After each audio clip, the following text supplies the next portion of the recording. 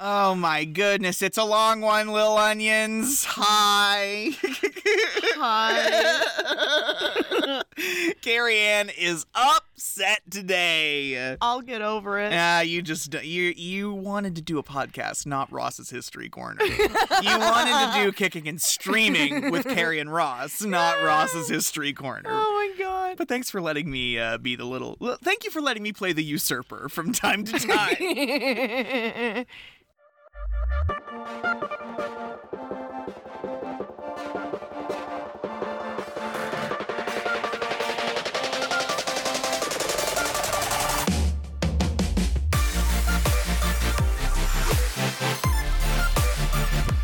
Welcome back to Kicking and Streaming, where we're an insult to God and an unnatural noise.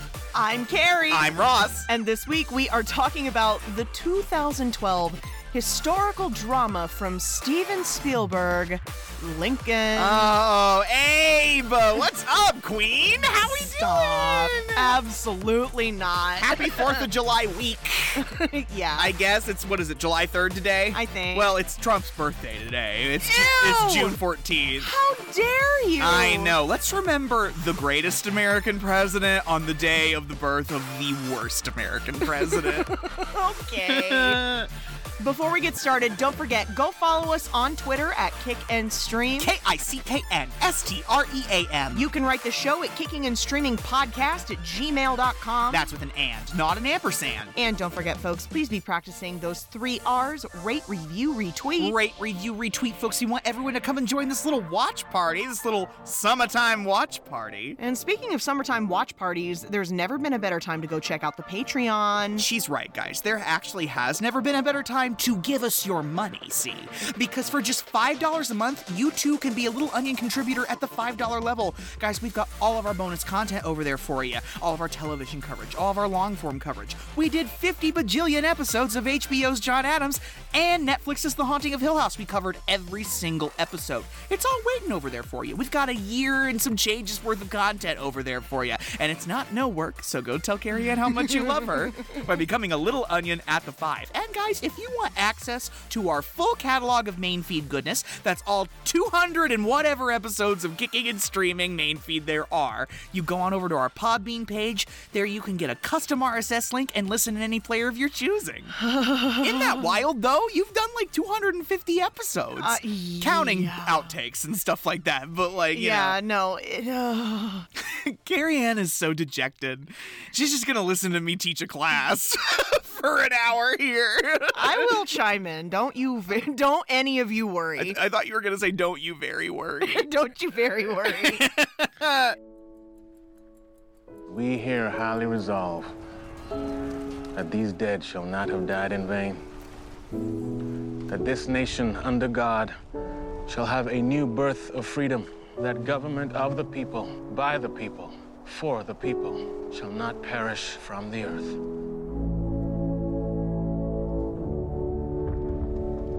We can't tell our people they can vote yes on abolishing slavery unless at the same time we can tell them that you're seeking a negotiated peace. It's either the amendment or this Confederate peace. You cannot have both. How many hundreds of thousands have died during your administration? Congress must never declare equal those whom God created unequal. Leave the Constitution alone.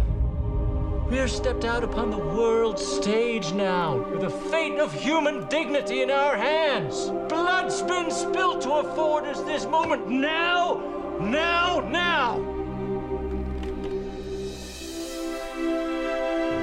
Abraham Lincoln has asked us to work with him to accomplish the death of slavery. No one's ever been loved so much by the people. Don't waste that power. This fight is for the United States of America.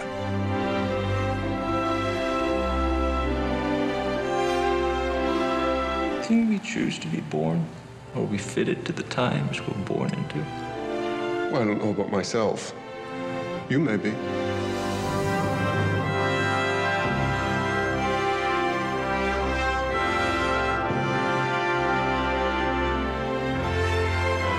This settles the fate for all coming time. Not only of the millions now in bondage, but of unborn millions to come. Shall we stop this bleeding?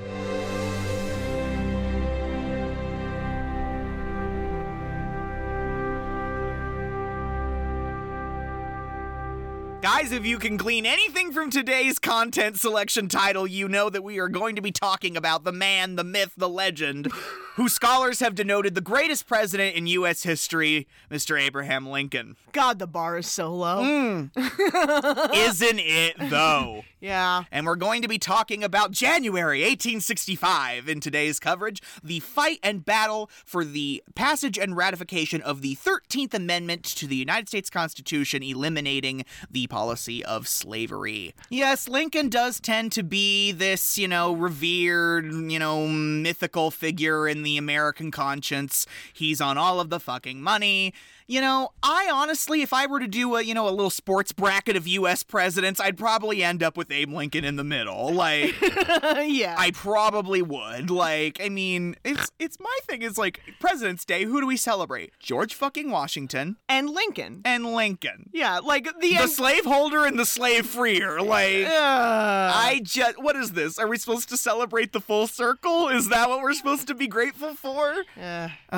Eliminate the penny, by the way. Stop! Abe's been dead for long enough. I don't think it was going to feel too bad about getting rid of the penny. Do you know, it costs 4.5 cents to make a penny. Yes, I do. What the fuck? And most of them aren't even circulation. They just sit in people's houses or on the street. Anyway. I mean, he's still on the 5. I don't know what the whole fuss is about. There's only so many things I can get rageful about in this. We have to continue. But yeah, guys, Steven Spielberg is our director this week. Oh, and he does such a good job, that Steven. Like I said, we've done The Color Purple. Haven't we done something else, Spielberg? Of course we have. Hook. Hook was Spielberg. Hook is Spielberg. Or at least Spielberg adjacent. You should honestly fire me for not remembering that. Wow. And The Goonies was Spielberg adjacent. That's right. He produced The Goonies. Yep. Yeah. Guys, Schindler's List, Saving Private Ryan, Minority Report. We also did The War of the Worlds. I'm sorry. We did that for one of my birthday months. Yeah. Written by Tony Kushner. He is known for Angels in America. Yes. He wrote Angels in America, which earned a Pulitzer Prize and a Tony Award, and was adapted into the acclaimed HBO miniseries. Which we must cover eventually. Absolutely. It's based off of a book called Team of Rivals by Doris Kearns Goodwin, the 2005 Pulitzer Prize-winning biography of U.S. President Abraham Lincoln. Oh my goodness, Carrie. Yeah? And wouldn't you know it, a $215 million profit. And guess who's here with us to do the score? Let me guess. John Williams! Yep. Sorry, didn't let you guess, but this is distributed by Disney? It is. Or a property, or a company that's now owned by Disney, at least. I feel strange about that. That Lincoln is a Disney princess? Stop! Is Lincoln a part of the Disney-verse now? Is that how that works? We just retroactively add him in there. Oh boy. I have to do We've Got Names first before I do any front loading, because guys, when Carrie Ann and I were, Carrie had never seen this until we watched it this time around. And every time some new actor popped up, her head fell off. She was like, oh my God, and him, and him, and him. No, yeah, we've got a lot of main players, but all of the people who have 20 lines or less, I swear to God, they're all recognizable. Steven Spielberg called Dick Wolf and said, listen. I need everybody you've ever had on a Law and Order series. Because I couldn't believe how many men I was pointing to and going, seen that guy on SVU, seen that guy on Original Recipe, seen that guy on Criminal Intent or whatever. So folks, you might have guessed it, but we've got names, and I'm going to run through these as quickly as possible because we've got a lot of historical figures and a lot of big name actors in this movie. It's the As Possible that's doing the most heavy lifting in that statement. Shut up. As 16th U.S. President Abraham Lincoln, we have Daniel Day-Lewis. I believe in his first kicking and streaming appearance. Yeah, because we have not done The Crucible yet. No, and of course, that's Crucible 1996 with Winona Ryder and Daniel Day-Lewis. He's John Proctor, everybody. You will also know him from My Left Foot and the Royal Shakespeare Company. Yup. I don't have time. Phantom Thread, Age of Innocence, The Boxer, Daniel Day-Lewis. He's married to Arthur Miller's daughter. That is so, wow. Rebecca Day Lewis. Oh, wow. Or Rebecca Miller, however you want to put it.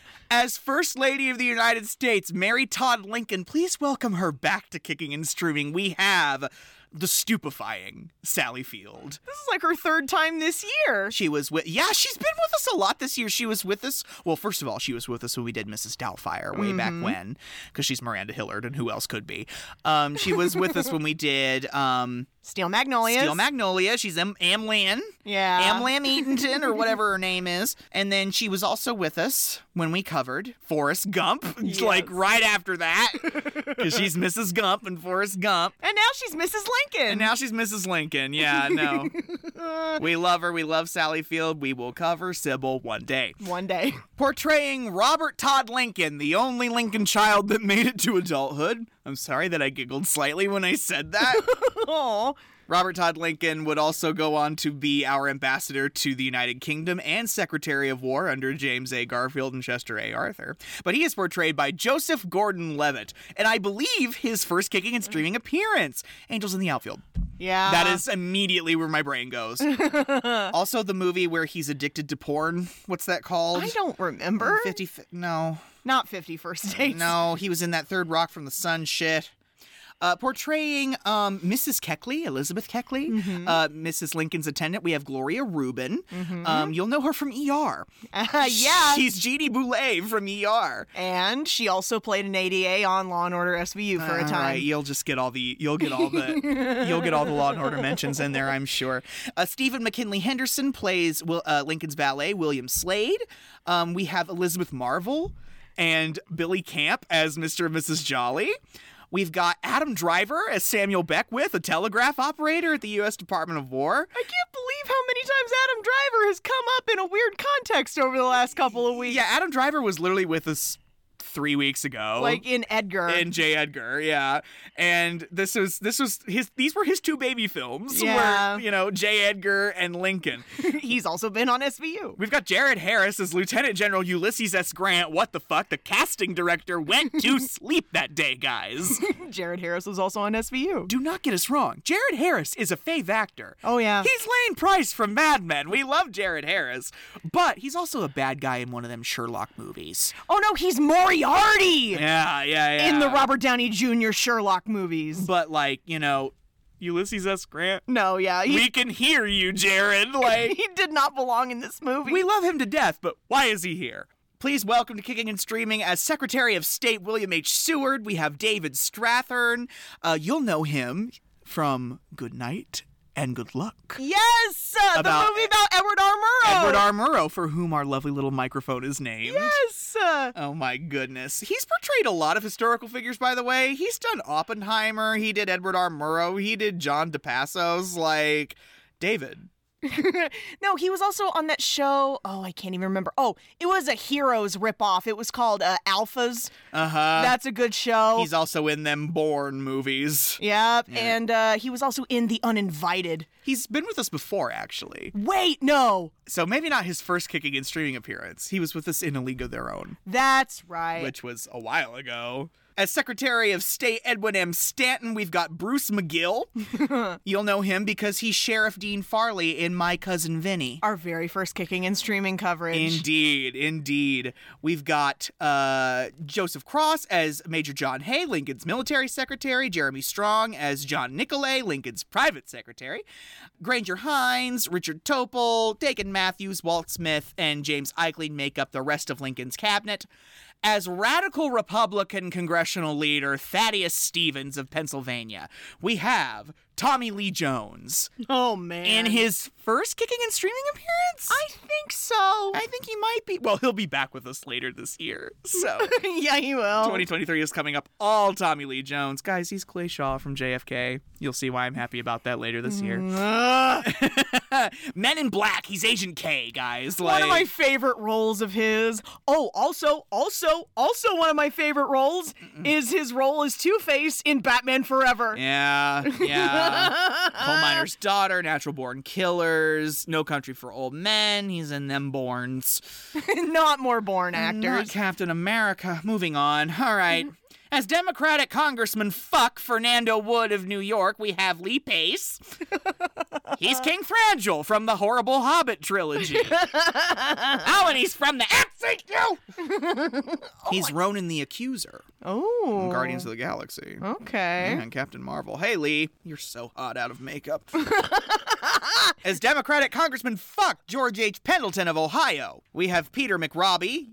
He was just with us in Brokeback Mountain. Really? I don't remember that. Was he Jake Gyllenhaal's dad? Yes. Wow, really? Yes, he's the dad. He's the creepy dad, yep. He was also a judge on SVU. Miss Novak, you're reaching. We've got David Constable as James Ashley. We've got Michael Stuhlbarg as George Yeaman, Boris McGiver of House of Cards notoriety. He was also with us when we covered John Adams. As Alexander Koffroth. We've got Walton Goggins as Clay Hawkins. Carrie Ann loves Walton Goggins in The Righteous Gemstones. Yep. Hal Holbrook as Francis Preston Blair, the founder of the Republican Party of the United States. We know Hal Holbrook. We know Hal Holbrook, don't we? We do. He's from Cats Don't Dance. Yeah, he's Cranston the Goat. He's Cranston the Goat. He's also very notable for portraying Abraham Lincoln in the 1973 miniseries North and South. That's funny. He's Albie Duncan from The West Wing, the Assistant Secretary of State. You lost your submarine in the wrong part of the world there, Mr. President. And Jed is banging his head on the table because he hates Albie Duncan. James Spader as Republican Party operative William N. Bilbo. I will not be blackmailed by some ineffectual, privileged, effete, soft-penis debutante. You want to start a street fight with me, bring it on, but you're going to be surprised by how ugly it gets. You don't even know my real name. I'm the Lizard King. Tim Blake Nelson is lobbyist Richard Schell. I know Tim Blake Nelson. He's been with us on the show before. He was with us when we did Holes. Yeah, he's Mr. Pandansky. He's Mr. Pandansky, yes. He's also Dr. Jonathan Jacobo from Scooby-Doo 2, Monsters Unleashed. Just want to say. John Hawkes as Robert Latham. He's another operative that go with Bilbo and Shell. He's actually been with us before. He was with us when we did Contagion. Oh, no. He's the janitor guy. Oh, yeah. Yeah, he's the janitor guy with the kid who's got ADHD. That was a lot of people and a lot of men that we will now have to talk about. Carrie. Yeah? Thank you. You're welcome. I'm just thanking you in advance. Because we have a lot to unpack here. Here we go. All right. Who's ready for Ross's History Corner? Some front-loading here, folks. Oh, boy. Remember when you were a Little Onion contributor at the $5 level and you listened to all 500 minutes of coverage of John Adams? Remember that? Remember when you learned about the birth of our nation? Well, that all ends around 1825, 1826, right? So how about I take it from there, huh? Oh, my God. Is that okay with you? I have no other choice. Because remember, when federalism was over in 1801, Thomas Jefferson and the Democratic Republican Party, they had total rule of the federal government for 25 years. And then in the election of 1824 and through 1825, 1826, the Democratic Republican Party begins to have this schism, if you will. You get nationalist Republicans and the Whig Party and the Masonic Party and all these different off branches of Thomas Jefferson's party. And basically, you know, through the 1830s, through Andrew Jackson, through the 1840s, expanding west, and through the 1850s, the hot debate was abolition. Are we going to abolish slavery in the 19th century or not? By, the 1850s, there were 4 million enslaved Africans in the United States, fueling the South's plantation economy. And that's really what the South had to offer, was agriculture. And it was all perpetrated by the wealthy aristocracy, enslaving people for their labor. Obviously, in the North, slavery wasn't an institution, but don't pretend like racism wasn't an institution in the North. There were a lot of big events that led up to the breakout of the Civil War. Most notably is the election of 1860 with Abraham Lincoln. James Buchanan was the 15th president of the United States, and he was probably one of the most qualified men to ever be president. And yet, he is ranked the worst American president of all time. He was 1857 to 1861. Just got one term. He was a Democrat. He was from Pennsylvania. And he basically was like, slavery? Slavery who? Like, what are you talking about? Like, but it was such a, you've heard about John Brown and the raid on Harper's Ferry and the Kansas-Nebraska Act over whether we should have slavery in the territories, all these different compromises. And, by 1860, the South was ready to boil over the issue of, air quote, states' rights. The federal government's arm reaching too far into their pockets and into their lives.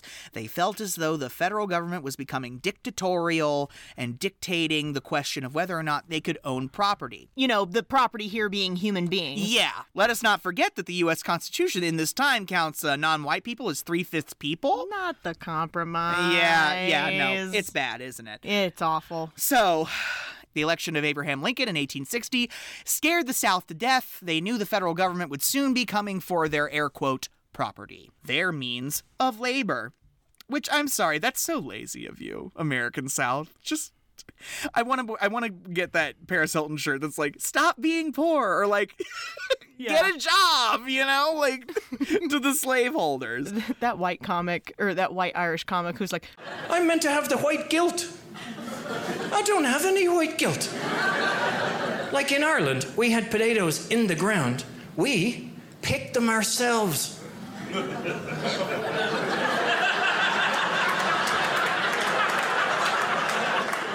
We never went to like another continent, stole all their people, and made them pick the potatoes. That would be crazy. Who would do that? Oh, Carrie. Yeah? Let's dive in, shall we? Don't sound so excited. This is from a particularly reprehensible period of human history. One more thing I will say before we start. Okay. Don't ever let anyone tell you that the Civil War was not about slavery. It's literally in the Confederate Declaration of Independence. Yeah. It's literally in the Confederate Constitution. It's in the preamble of the Confederate Constitution. It was about slavery, guys. And yes, also, air quote, states' rights. But if the states wants rights to own people, then sorry, it's not much of a debate, You're not seeing the forest through the trees here. Yeah, no. We're also talking about a time in history where whiteness was the only move, and quite literally everything else was immaterial. Not that it isn't like that today, it's just severely less so. All right. I love John Williams. Oh, no. Those horns, man, they just, they do something to me. We get some on-screen text. From its earliest days, the American experiment in democracy was threatened by internal division over the question of human slavery. Could a people's government cohere, half slave and half free? As each attempt at compromise failed, antagonism between the slave South and the free North grew increasingly violent until 11 states seceded from the Union, and the war came. The beginning of this movie is upsetting. It's and the wind swept through Georgia. No. From Gone with the Wind. Yeah, no, guys, we are in the middle of a bloody, muddy battle. We don't know which American Civil War battle we're looking at here. I don't know. The energy, it's giving Gettysburg. Well, I mean, I don't know if it was Gettysburg, though. They don't specify. They don't. I think it's just to solidify the whole brutality of brother against brother and all that nonsense. Brother against brother, my ass. No, more like Americans against traitors? Yeah, literally. Fuck those dirty rebels. No. From here on out, we will in no capacity be referring to them as rebels. They were traitors. Yeah, they were. Calling them rebels makes them sound cool, and they are not, this is not Star Wars. You know what I'm saying? Let's not. They're traitors. We're at a military encampment with Private Harold Green and Corporal Ira Clark, and we're speaking with President Abraham Lincoln. Lincoln liked to go to the encampment sometimes. He liked to talk to the men he was sending to die, in his name, And they're all preparing to go off to fight in the Wilmington campaign. That's Wilmington, North Carolina. It was one of the last vulnerable open ports in the Confederacy. They thought if they could bring down Wilmington, that'd cut off the last amounts of commerce they could have, and therefore they would be able to take the Confederate capital of Richmond, Virginia. The ones of us that didn't die that day, we joined up with the 116th U.S. Colored, sir, from Camp Nelson, Kentucky. What's your name, soldier? Private Harold Green, sir. I'm Corporal Ira Clark, sir. 5th Massachusetts Cavalry. This is the beginning of the lighting in this movie bothering me. Is that so? Because there's always random beams of light coming from nonsensical locations at a time before electricity was ubiquitous. Can you maybe just leave Steven Spielberg alone? No, because it's distracting, especially in this first scene when we are outside. At night. In the rain. Abe Lincoln has like a godlight shining down on him. You want to talk about Daniel Day-Lewis in this getup for a second? Isn't it a little scurry? It's a little scurry. And like apparently there was this thing about how it's like this Jim Carrey complex that he took on with this. Like he stayed in character for like 3 months. How annoying. And like it was eventually people on set had to be like, hey, can you just like talk to me, please? Like, I know you're not Abraham Lincoln, but you're really tripping me up here. And I think his performance is really great in that I think he won. I think he won the Oscar for this. I can't remember. I think he might have. Anyway, I know this movie got nominated for hella Oscars, but like it's just Daniel Day-Lewis, I feel like really captures the folksy cadence that I would like to believe that Abraham Lincoln spoke with. Yeah, that's why I don't put too much stock into people going about these movies, types of movies in particular, where like, oh, he really nailed him. And I'm like, guys, Abraham Lincoln was dead long before our grandparents were even born. Yeah. Like, come on.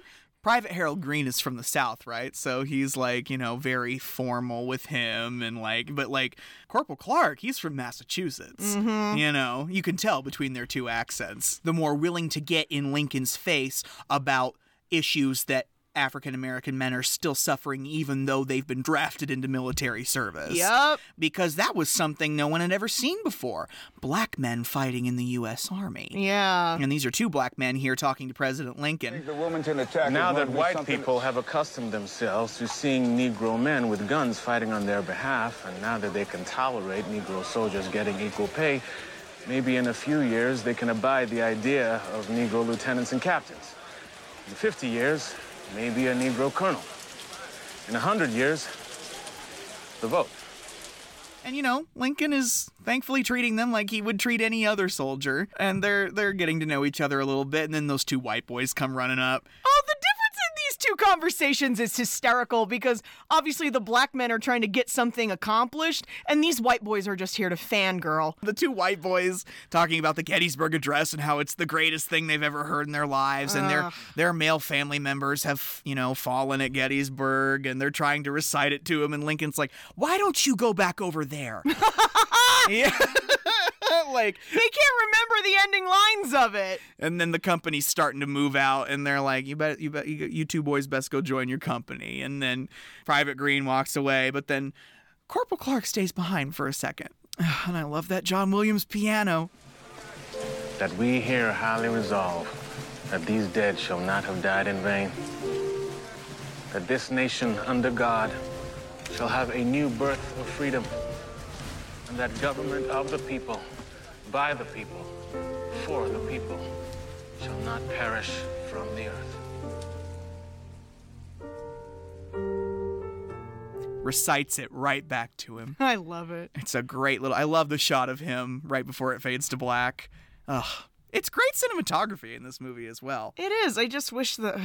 Yeah, I know. Let's keep going. On-screen text for us. January 1865. 2 months have passed since Abraham Lincoln's re-election. The American Civil War is now in its 4th year. So we're at the White House, and Lincoln is telling his wife, Mary Todd Lincoln, about this dream that he's been having, where he is on this ship that's going 1,000,000 miles an hour towards this distant shore with a very faint light in the horizon. Oh, no.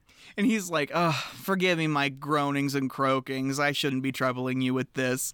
She's like, well, I won't be spared if you won't. She was so devoted to Lincoln. Yeah. She loved him so much. But listen, Mary's got this dream, like, figured out, right? She might as well be Joseph. Like... It's not Wilmington Port.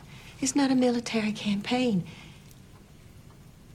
It's the amendment to abolish slavery. Why else would you force me to invite demented radicals into my home? You're going to try to get the amendment passed in the House of Representatives before the term ends? Before the inauguration? Don't spend too much money on the flub dubs. She's like, listen, You're literally like an American god at this point. Oh, no. Like, you will be written about, it will be American gospel, the words that are written about you. She tells him, don't waste the valuable power you have on an amendment that's sure of defeat. Okay, Mary Todd Lincoln, who has 6 brothers in the Confederate Army. Like... yeah, she's from Kentucky.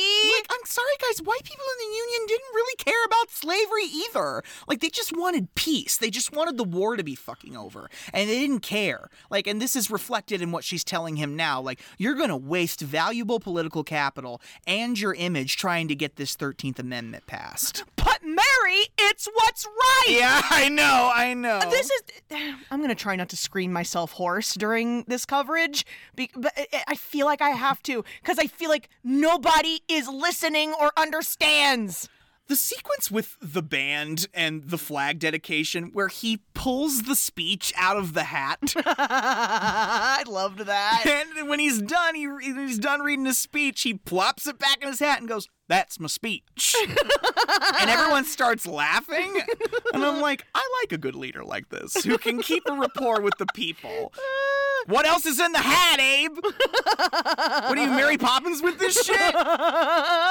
There we get to meet William Seward, the Secretary of State, right? Because we're back in the White House. Yeah. And Seward is telling Lincoln that the 13th Amendment is going to be the most uphill climb you've ever seen in your life. And all that is standing between them and ratification is 20 votes in the U.S. House of Representatives, because the 13th Amendment at this point has actually passed in the Senate already. Yeah, but we got to get it past the pesky house. Yeah, we got to get it past that pesky lower house. The people's house, if you will. Oh, brother.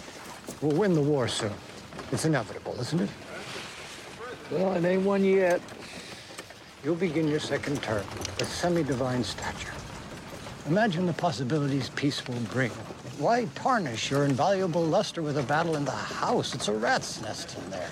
It's the same gang of talentless hicks and hacks who rejected the amendment 10 months ago. We'll lose. I like our chances now. Lincoln's like, I like our chances now. I can feel it in my bones. I think the time is now. And everybody's like, they're all clutching their slightly racist pearls like, you want to enfranchise black people? No, yeah, it's going to be an inevitability from the outcome of the passing of that amendment. Like, it's going to be the first step in a lot of steps towards that, and the white people can't handle it. And Seward's like, let's look at the cons list. Let's look at all these obstacles. The way that Seward is at an 11 throughout this entire movie. Yeah, no, he's like, we need a 2/3 majority to pass this amendment. That's a lofty goal already. And then your own party, the Republicans, which, by the way, guys, the Republicans were the good guys in these days. Yeah. I hate to say it, but, from, slavery on to the Great Depression, the Republicans were the good guys. Yeah. And then something flipped, and FDR, I don't know. Anyway, I don't have time. And so, he's got a conservative faction of Republicans that just want peace. They don't really care about the 13th Amendment, whereas the radical Republicans are all about enfranchisement, equality, and civil liberties now for all black people. Abolition. Yeah, the abolitionists, absolutely. And, they're in his office, and he's talking about how, Lincoln wants to pad the 64 lame duck Democrats for this session. Do you understand the significance of lame duck? I was going to ask you to explain it. Okay. Because I remember it from social studies, but I want you to re-explain it. Okay, so the term of Congress is March 4th to March 4th over 2 years, right? Fine. Let's say you had an election in November, and you were a sitting member already. You were running for re-election. Let's say. You didn't get re-elected, but you have to serve out your term as a U.S. representative until March 4th. So does that make me a lame duck? You are a lame duck, which means you can pretty much do whatever you want because you're not coming back anyway. And there are 64 Democrats that lost their seats. They're all going to Republicans next session. So that's another reason why people think he's crazy for wanting to do this. Why not just wait for the new Congress? Well. You're going to have 64 more Republicans. All right. But he's saying what we're going to do with these lame duck Democrats is we're going to offer them jobs in exchange for voting for the amendment. And Stewart's sounds like a bribe to me. Yeah, Stewart's like, we can't buy the amendment. It's too important. They don't need to worry about re-election. They can vote however it suits them. But we can't buy the vote for the amendment. It's too important. I said nothing of buying anything. We need 20 votes was all I said. Started my second term, plenty of positions to fill. And guys, this was the day where you can there were public days at the White House. Yeah, like Big Block of Cheese Day. Whereas they opened the door, you went inside and stood in a line and waited to meet with the president. Yeah. To talk about whatever you wanted to talk about. These two bumpkins from Jefferson City, Missouri. The Jollies. They traveled 2 months to get to Washington, D.C., all the way from Missouri. This is a chance to gauge public support, from these two yahoos from Missouri.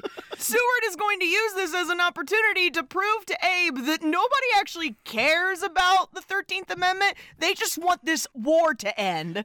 Seward says to Mrs. Jolly, what if the war ended before the 13th Amendment were passed? Would you still want your congressman to vote for it? Dead behind the eyes. Mrs. Jolly is like, if that was how it was, no more war and all, I reckon Mr. Jolly much prefer not to have Congress pass the amendment.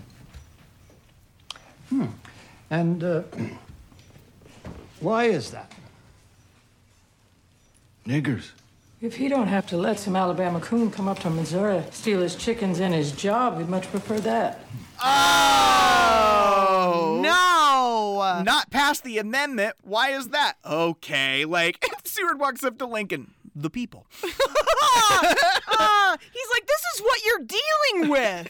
Lincoln shakes their hands and says, you tell Beanpole Burton that you support passage of the amendment as a military measure. How about that? Seward says he's got people back home in his state of New York that could probably be influential in canvassing these 20 votes that they need from Democrats. This is where we're going to need to also court the support of the Blair family. Not Preston Blair. The founder of the modern grand old party, the Republican Party. I'll do a pretty good Hal Holbrook impression.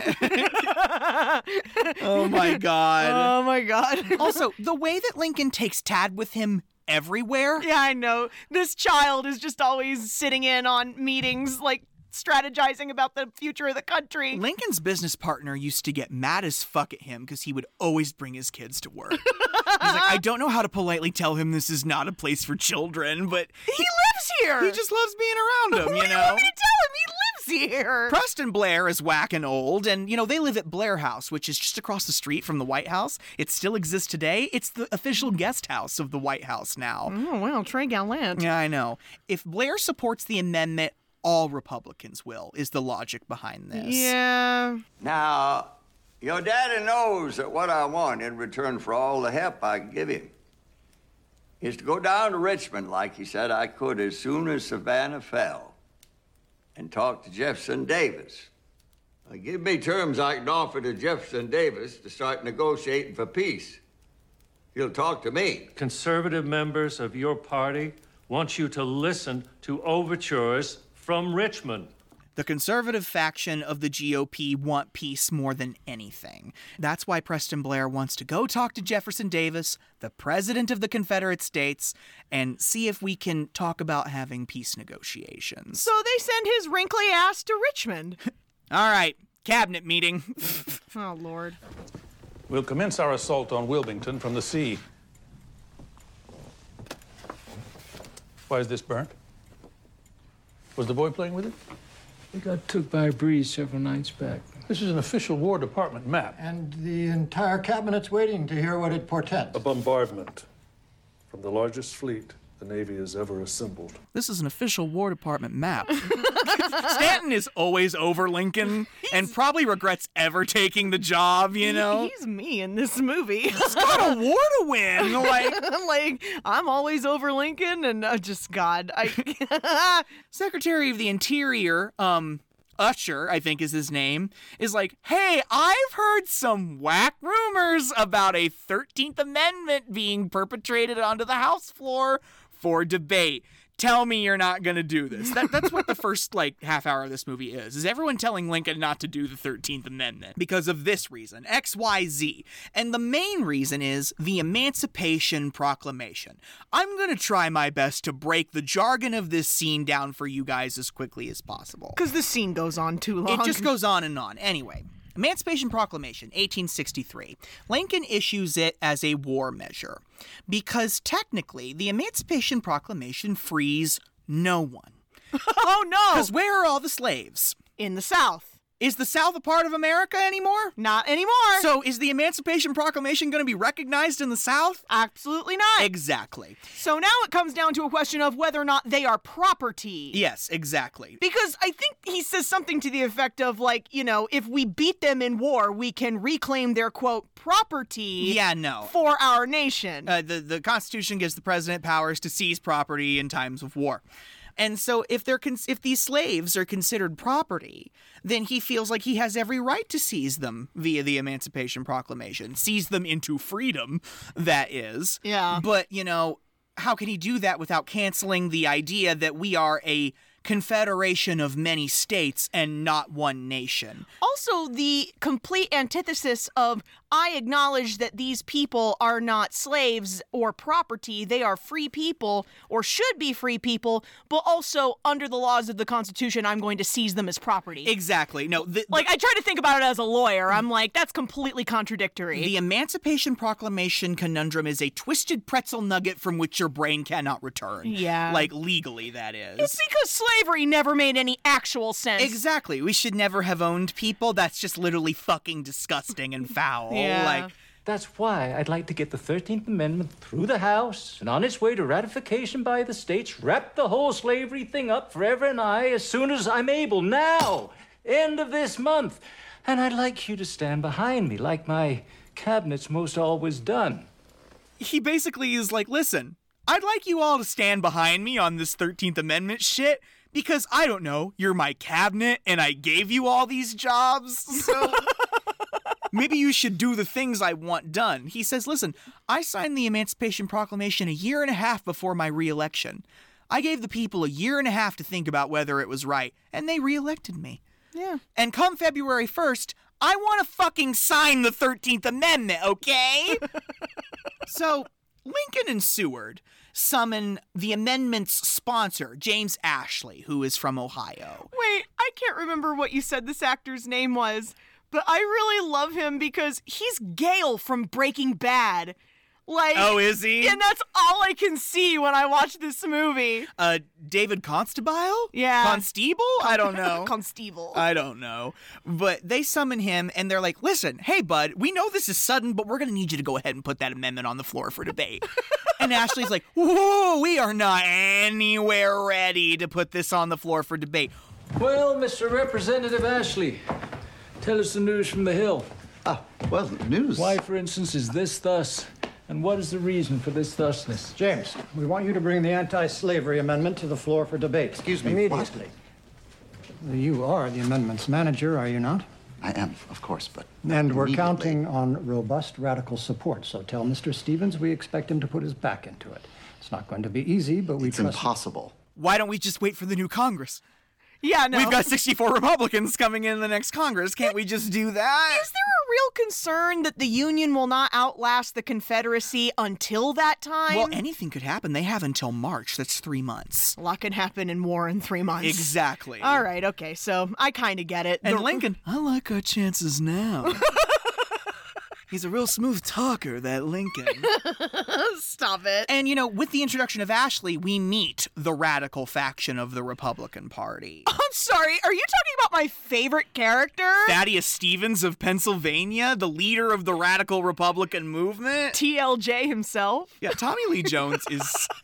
This might be my favorite Tommy Lee Jones. He's got so many... Ross, Thaddeus Stevens, at least in this movie, was a savage. The radical Republicans are always mad at Abraham Lincoln for dragging his fucking feet over the slavery issue. Because he's playing the game and dancing the dance and not doing enough radical shit quickly. That Republican senator, Blaine, is like, listen, why should we fucking listen to him right now? we should withdraw our support. He takes forever to do anything. Why should we trust him now? Exactly. And Stevens to everyone is like, Never trusted the president, never trusted anyone, but hasn't he surprised you? No, Mr. Stevens, he hasn't. Nothing surprises you, Asa. Therefore, nothing about you is surprising. Perhaps that is why your constituents did not re-elect you to the coming term. Thad, I love you already. No, he is one of my favorites in what I call this white parade of pontification. The radicals are like, listen, Thad, buddy, our leader, why on earth would you even entertain listening to Lincoln? He said he'd welcome back the South with all its slaves in chains. He did say that, by the way. It was a lie. It was mostly to calm down the border states and be like, hey, you can come back. It's fine. Oh, fuck him. You know, because all Lincoln cared about was preserving the Union. That's another thing. Secretary of State, Seward, he has hired these 3 operatives sympathetic to the Republican Party. They're lobbyists. It's William N. Bilbo, Richard Shell, and Robert Latham. I am going to be referring to them as BSL. Oh, BSL. Bilbo, Shell, and Latham. Gotcha. They're funny. I like these 3 little characters. It's James Spader, Tim Blake Nelson, and the janitor from Contagion. Yeah. Sorry, I didn't remember your actor. John Hawkes. Yeah. Okay. Yeah. And they're seriously ready to whip some votes for this amendment, right? Yeah. I have explained to Mr. Bilbo and Mr. Latham that we're offering patronage jobs to the Dems who vote yes. Jobs, and nothing more. That's correct. Congressman, come cheap. Few $1,000 to buy you all you need. The president would be unhappy to hear you did that. Well, will he be unhappy if we lose? The House debate begins. Oh, no. January 9th. We have fucking Fernando Wood of the state of New York up to start. I have God. Why does he have to be hot? Yeah, Lee Pace, what's up? Oh, no, he's hot. Oh, no, he's hot. Like, Carrie, I don't even have... Can you just let them listen to him for a second? Oh, no, yeah. Like, I don't even want to repeat it. We are once again asked, nay, commanded to consider a proposed 13th Amendment. Which, if passed, shall set at immediate liberty 4 million coloreds while manacling the limbs of the white race in America. If it is passed, but it shall not pass.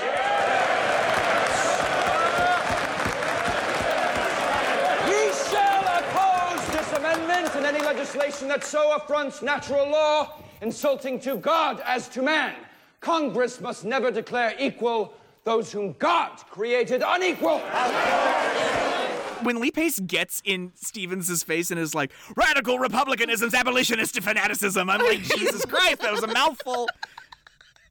Like, you gotta be really evil for that mouthful. Like just the way he's trying to make Lincoln look like the worst tyrant in history. Yeah, I know. He literally just wants people to be free from tyranny. Like, I can't even... And BSL is literally in the gallery, listening to all of it, canvassing people. And they're like looking at everybody's facial expressions and like taking their social temperature. And they're like, that one guy is like, if he doesn't quit playing with that watch, it's gonna break. Because he's all nervous because everybody's assholes puckered because we're talking about slavery. Talk about Thaddeus in this scene. So, you know, Wood gets in Thaddeus Stevens' face and goes, Congress must never declare equal those whom God created unequal. Oh, no. And that is so anti-American, I can't stand it. What does it literally say in the Declaration of Independence? We hold these truths to be self-evident, that all men are created equal. Like, how he can even call himself an American, I don't get. Slavery is the only insult to natural law. You fatuous nincompoop. Stevens has the best lines. He does. And the best reads of all of them. And Wood's little lackey, George Pendleton from Ohio, gets up and is like, what is unnatural in your opinion, Stevens? This is, I think, my favorite line in the movie from Stevens. What violates natural law? Slavery. And you, Pendleton, you insult God. You unnatural noise. Best line. Mic drop, pen drop. Thank you, Kushner. Like, that was just great. Guess who's home? It's Robert. Exactly. The Lincolns are preparing for this big shindig, which they refer to as a shindy. Yeah. They're going to host members of Congress in the White House to, kind of generate some support, legislatively. And Robbie has come home for the reception. He is at Harvard. He's their eldest child. In Massachusetts, yes. And, he's home and he's super cute. That's all I'm saying. Because it's Joseph Gordon-Levitt. Yeah. And Mary spots Robbie and is like, he's here. He's here. I don't like the energy that she has with her children. Why? And I understand. I know that you're very... lay off Mary Todd Lincoln at me right now. Yeah. But, I get it. She's been through a lot. She's surrounded by death her whole life. She lost her first, she lost her second child, then she lost her third. It's awful. Yeah. I get it. Lay off Mary. But it's the nervous way she's clinging on to him. I know. And, Mary loves her oldest, who survived. And, Robbie says he might not go back to school. And that makes her a little nervous. She shuts him up immediately. And she's like, You forget to eat. Exactly like him. No. You'll linger a few days extra after the reception before you go back to school. Well, I don't know if I'm gonna go back to school. We'll fatten you up before you return to Boston. All right. All right.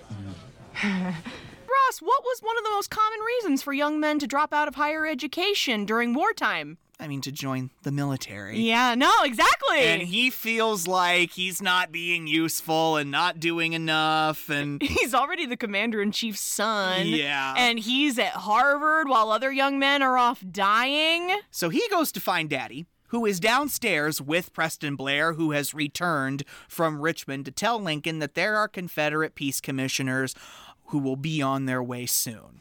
I know this is unwelcome news for you. Now hear me.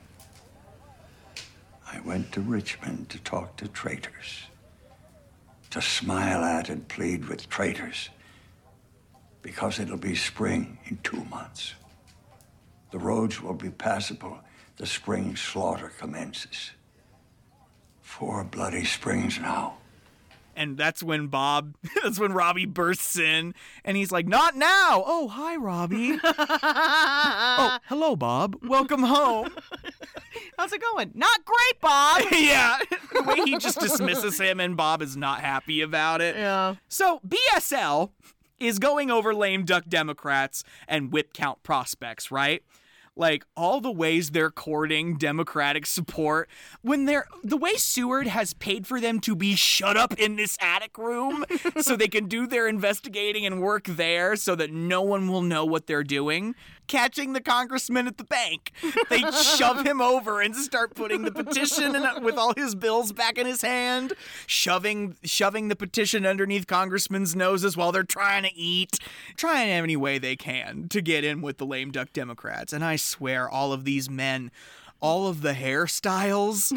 There's so much beard. Or the one hairstyle, I should say. I wrote, the 1860s, the 1970s of the 19th century. All the mutton chops and mustaches. It was the fashion. Like, would you like to join my band? Mutton chops and mustaches? Through this first bout of whipping, we get 7 Democrats to agree to vote yes on the amendment. And there's 13 more that they still need, right? Right. Like, they're getting jobs, so that's something. Especially Clay Hawkins. Clay Hawkins of Ohio. It's a tax collector for the Western Reserve. That pays handsomely. Don't just reach for the highest branches. They sway in every breeze. Assistant Port Inspector in Boston looks like the ticket to me. Votes, they make me sick.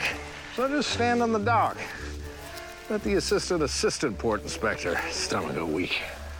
Oh, not Postmaster Hawkins. Yeah, he's going to get the job of postmaster in Ohio, a federal postmaster, in exchange for his yes vote.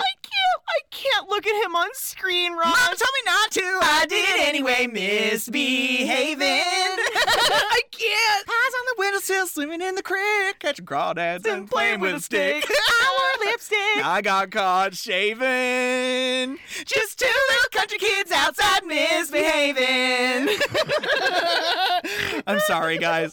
We're sorry about that. If you know, you know. Lincoln and Seward are discussing BSL's progress. Everyone goes out of the room, and Seward goes, "I've heard a fantastical rumor from my associates in the House." Oh, it's time for another classic Seward hissy fit. He's like, that you have invited traitorous peace commissioners to talk with you about negotiating a peace. He's so butthurt. Why wasn't I consulted? I'm Secretary of State. You informally send a reactionary daughter to... What will happen, do you imagine, when these peace commissioners arrive? We'll hear him out. Oh, splendid. And next, Democrats will invite him up to hearings on the Hill. And the newspapers, the newspapers. He's so mad. We are having a full hissy fit. What do you imagine will happen when they get here? We'll hear them out. Oh, splendid. And then he's like, oh, we'll hear them out, will we? Oh, you know who's going to get wind of this? The media! Not the media! And what will the newspapers write about you? You worked so hard, Abe. You worked so hard to get where you're at, and now you're going to let it all slip through your hands. Seward tells Lincoln, you can have the 13th Amendment or a Confederate peace. You cannot have both. Yup. And Lincoln's like, but if I don't show the conservatives that I'm trying for peace, they're not going to vote for an amendment anyway. And Seward's like, we're so fucked so far into a corner that we'll never see the light of again. Like, It's either the amendment or this Confederate peace. You cannot have both. If you can look into the seeds of time and say which grain will grow and which will not, speak then to me. A disaster. This is disaster. Time is a great thickener of things, Will. Yes, I suppose it is. Actually, I have no idea what you mean by that. that's you and me. It is. I'm just saying things and you're like, what? And then we see that little tidbit where the Confederate commissioners are boarding the River Queen. Oh, Yeah. hey, Queen! Yeah, hey, Queen! Yeah, and then we see, Robbie, of course, very much wants to join the army and not focus on British mercantile law. And he thinks it's pointless and he feels useless and that he might not even want to be a lawyer. And he wants to be useful now and not later. And Lincoln is kind of ignoring him because he knows his wife will kill him if he lets Robbie join the army. Because now it's time to deal with what, Roz? Mrs. Lincoln's hurting head. Also, we've seen pictures of the White House residence. Yeah. It's all white and gold painted with the yellow trim and everything. White House wasn't so bright back in these days. No, but on the other hand, it was like newly renovated. This great little scene where Lincoln goes to find Mary and she's sitting in Willie's old bedroom and she's got this photograph of him in her hands. And she just quite literally never got over her grief for Willie. He was not very old. Yeah, he was a young boy when he died. And he either died of tuberculosis or... it was always kind of a mystery what her children passed from. Because I feel like it was typhoid in the movie. Yeah, they say typhus. I'm not sure. She's very depressed. They didn't have the language for depression back then. Yeah, no. They called it melancholy is what they called it. Yeah. And, she can't cope. He was a very sick little boy. We should have canceled that reception, shouldn't we? We didn't know how sick he was, Molly.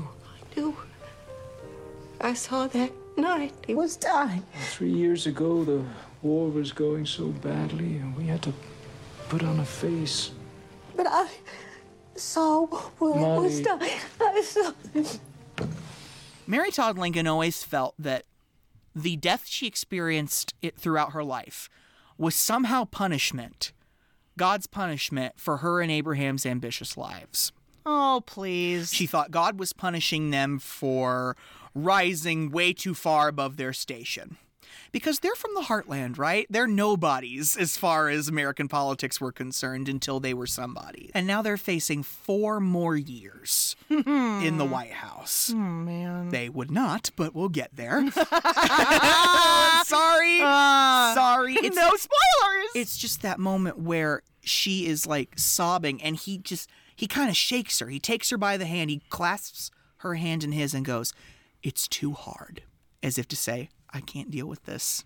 You're going to have to figure out some way to manage this because we have to greet people in less than an hour. And I love this cut of her tearily staring at him as he goes in front of the camera. Cut to her laughing in the receiving line for the big shindy, right? Oh, the receiving line scene. Yeah, I know. I love that cut so much. Mary Todd Lincoln is meeting with is meeting up the radical Republicans in the receiving line, right? Thaddeus Stevens, Charles Sumner, the one that was beat almost half to death with a cane on the floor of the Senate. I was wondering if that was the same Sumner. Yeah, it is. Thaddeus Stevens, he's the chairman of the House of Representatives Ways and Means Committee, and Ways and Means does all of the accounting for the U.S. government, which would include the White House. And who runs the White House? Mary Todd Lincoln. And he's got to bug up his ass about Mary Todd Lincoln because she obviously spent a lot of money to completely renovate the White House, right? Yeah. The past is the past. It's New Year now. And we are all getting along, so they tell me. I gather we are working together. The White House and the other house, hatching little plans together. Mother, What? you're creating a battle. Oh. I love the shot of everyone held up in the receiving line, just watching her dress Stevens down. She's making a scene. How the people love my husband. They flock to see him by their thousands on public days. They will never love you the way they love him. How difficult it must be for you to know that. And yet how important to remember it.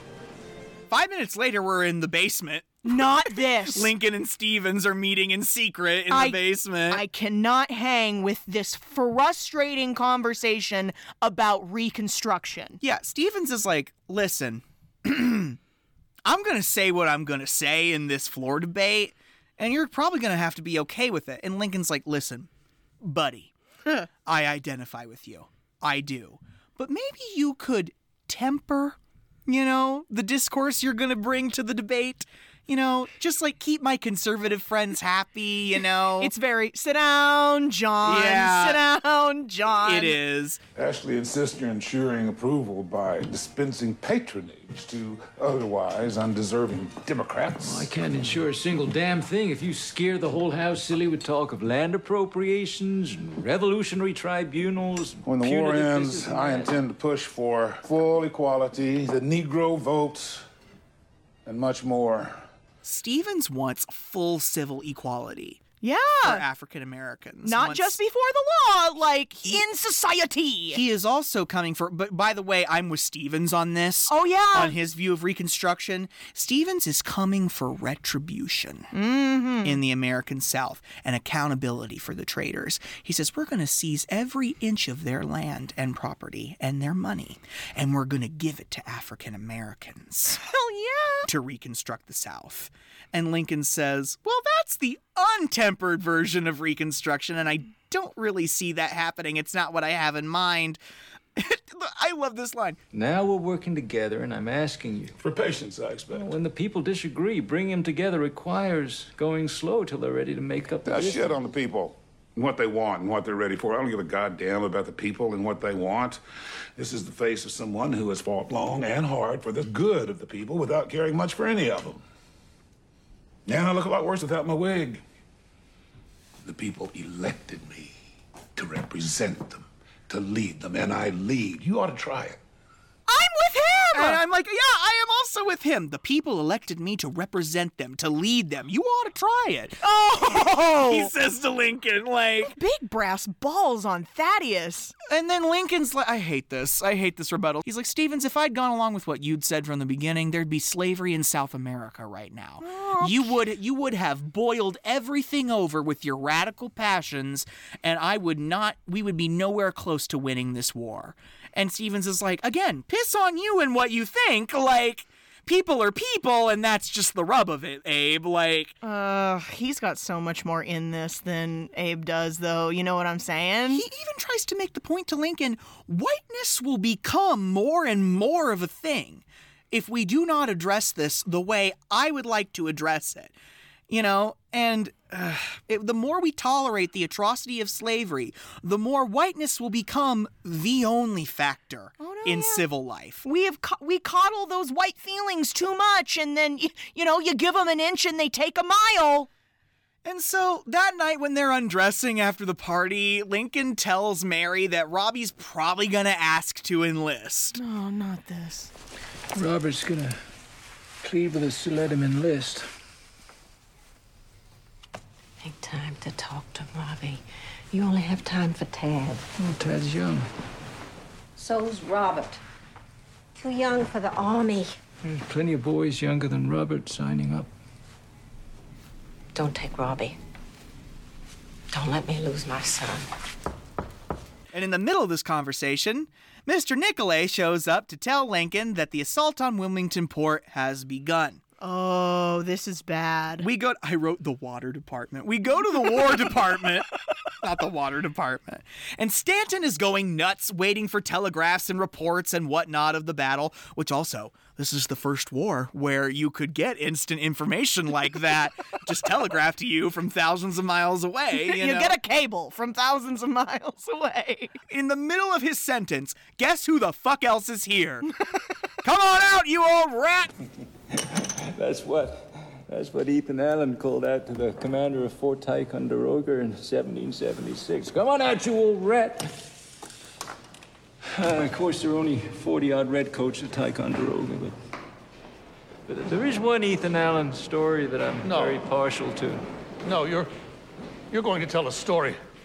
I don't believe that I can bear to listen to another one of your stories right now. And he's stumbling away. And... Guys, that's me this whole episode. Hey! Not at you. Oh. Oh, you were about to take that so personally. Uh-oh. A little bit. Just a little bit. I'm talking about Lincoln, and you were about to take that super seriously and personally. I'm sorry. I admit it. Yeah, and then Lincoln tells this fucking George Washington story, right? No, it's an Ethan Allen story. Whatever. Ethan Allen goes to the home of a prominent English lord in the United Kingdom. The English thought it would be really funny to stick a portrait of George Washington in the water closet. You know where the toilet is. The privy. I love that. Privy. I learned that word in Girl Scouts.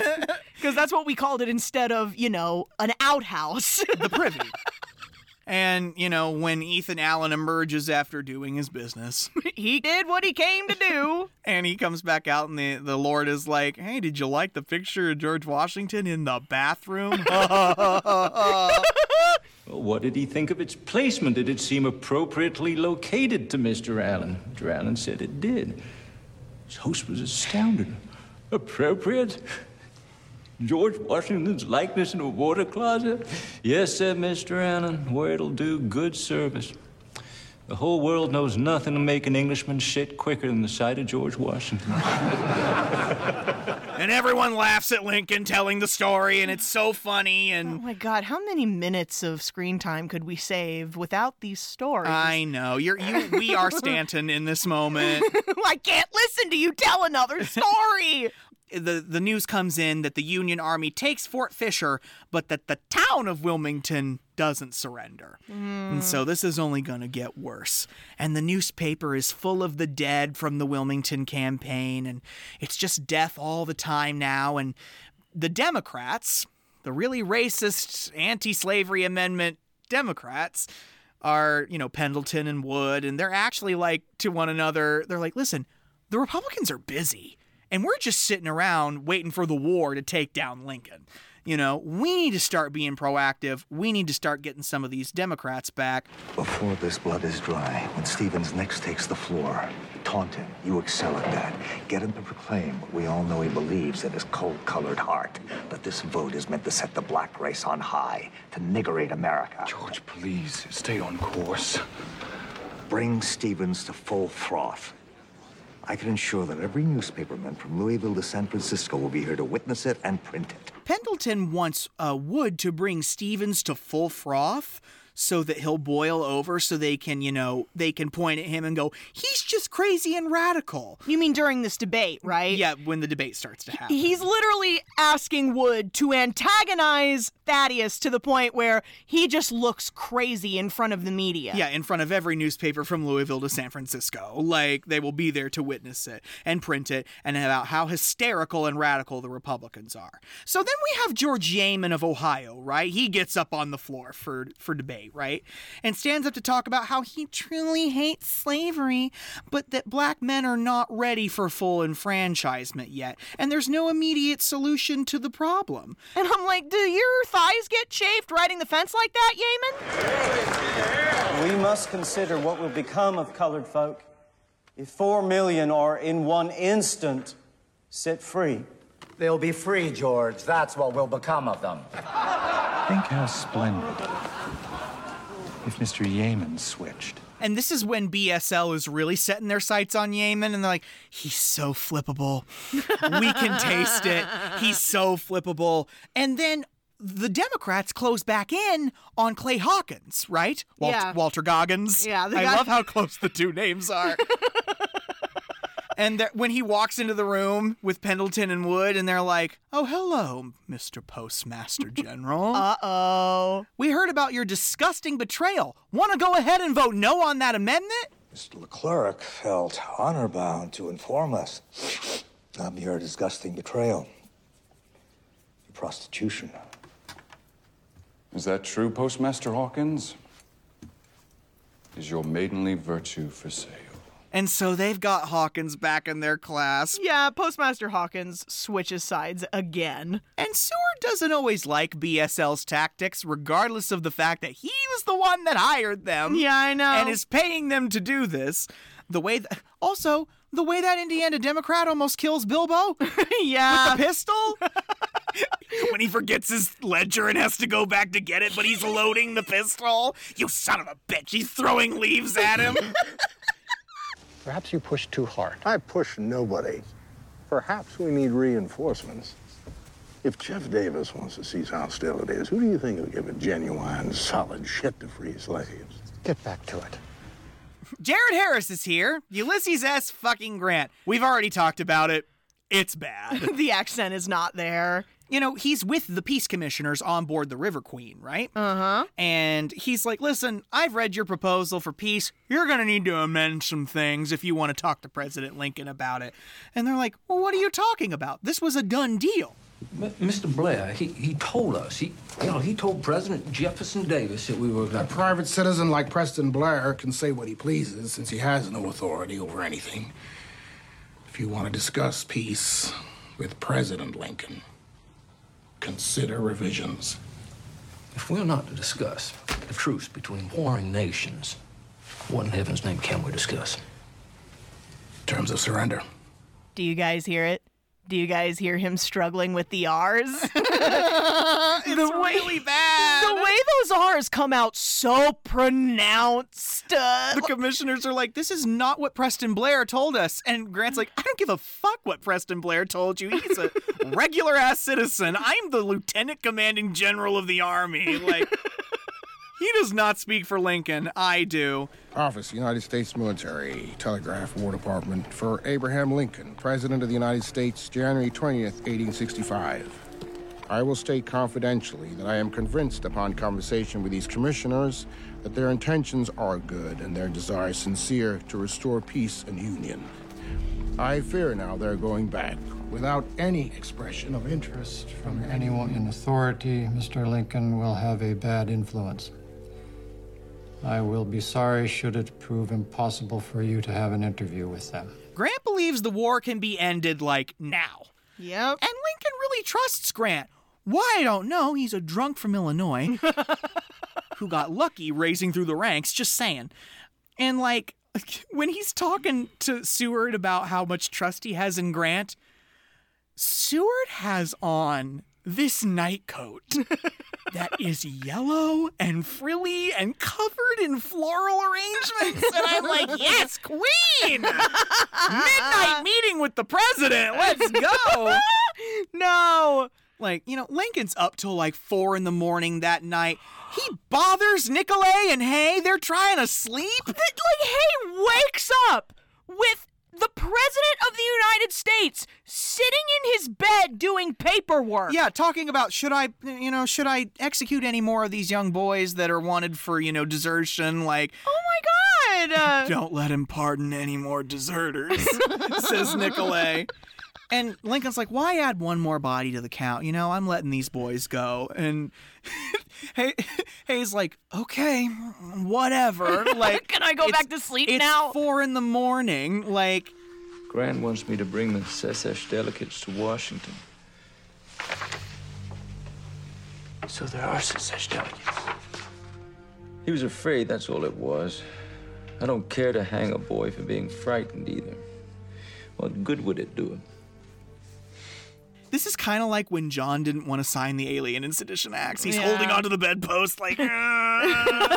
gritting his teeth. Abraham Lincoln does not want to tell these commissioners they can go ahead and come on to Washington. Because if people get wind of the fact that there might be peace talks... The 13th Amendment is dead. Yeah, there's no incentive for them to support that amendment. Which, do better, Americans. I'm sorry. Like we always say, all war is a blight. I'm sure it was horrific.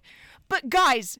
we're talking about the ownership of human beings! It's literally so not hard to just not own people. This is where Lincoln actually confirms to Hay, because Nicolay went back to sleep, he actually confirms to Hay that there are actual commissioners and that they're, on their way. They're on their way to talk peace. They're in Virginia awaiting instructions to be brought forth. And Hay's like... really? Oh, shit. Okay. And Lincoln's like, all right, I'm going to think about this some more. It's the way Hay goes, do you need company? At times like this, I'm best alone.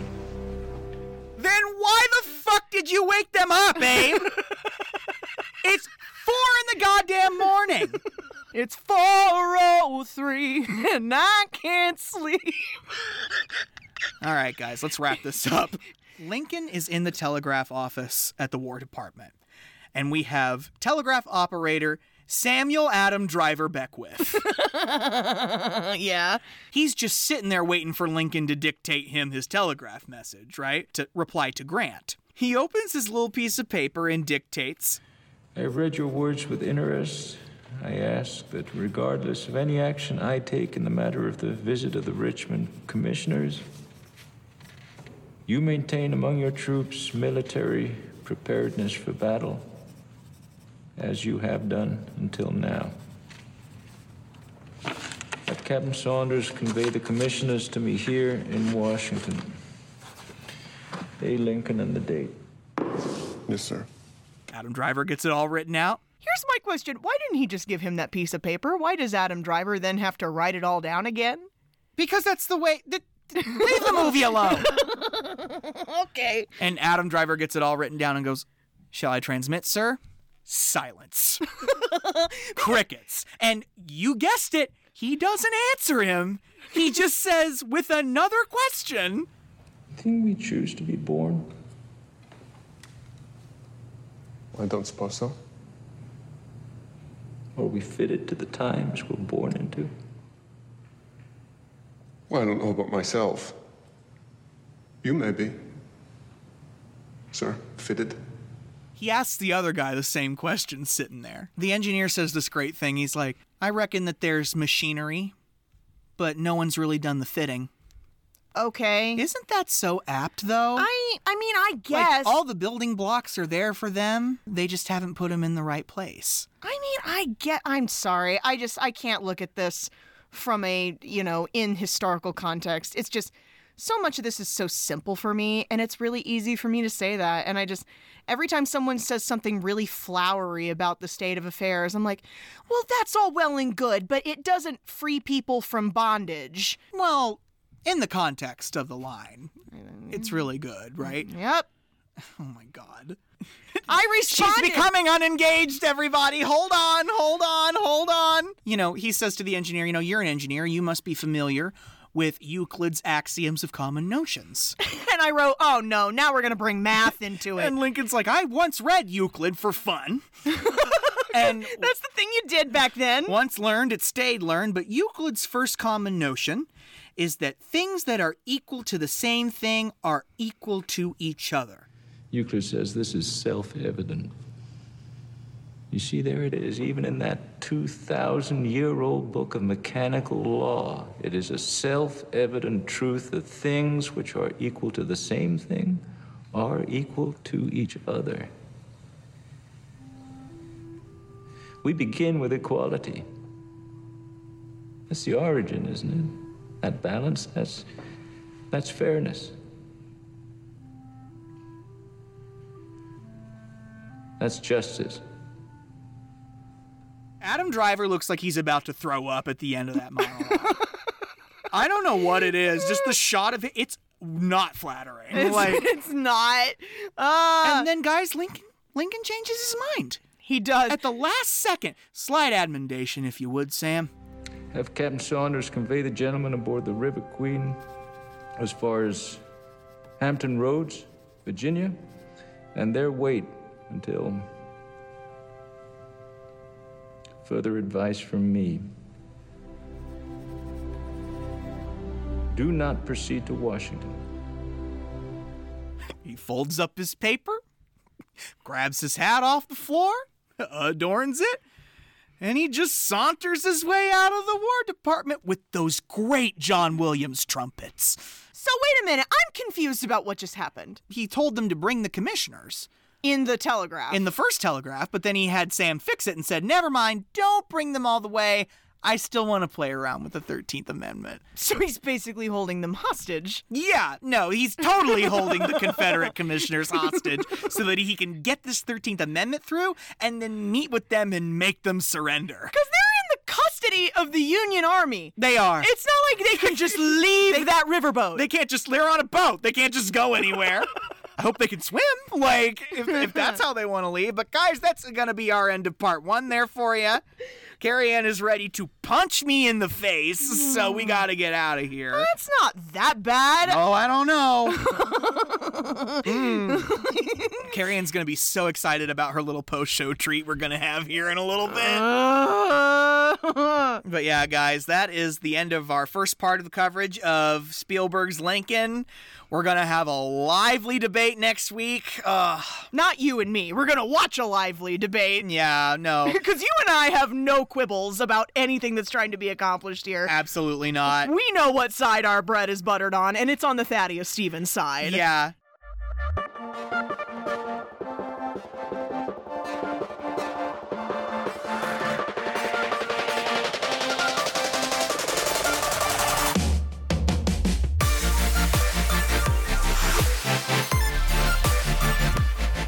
Juneteenth, everybody. Yeah, that's another thing. Well, that was a couple weeks ago. It's gonna be Juneteenth in a couple days, because that's when we're recording. Yeah. We're recording it now, which is almost Juneteenth. But then also happy 4th of July to everyone who's sane and good and knows the difference between right and wrong. Absolutely. Oh my goodness. But can't wait to have you for part 2 next week, guys. In the meantime, you can go follow us on Twitter at KickNStream. KickNStream. You can write the show at kickingandstreamingpodcast@gmail.com. That's with an and, not an ampersand. And don't forget, folks, please be practicing the 3 R's: rate, review, retweet. Rate, review, retweet, folks. We want everyone to come and join our little summertime watch party. More quality content coming to you from Kicking and Streaming. Until then, I'm Carrie. I'm Ross. And as always, sorry everyone we ever oppressed. God.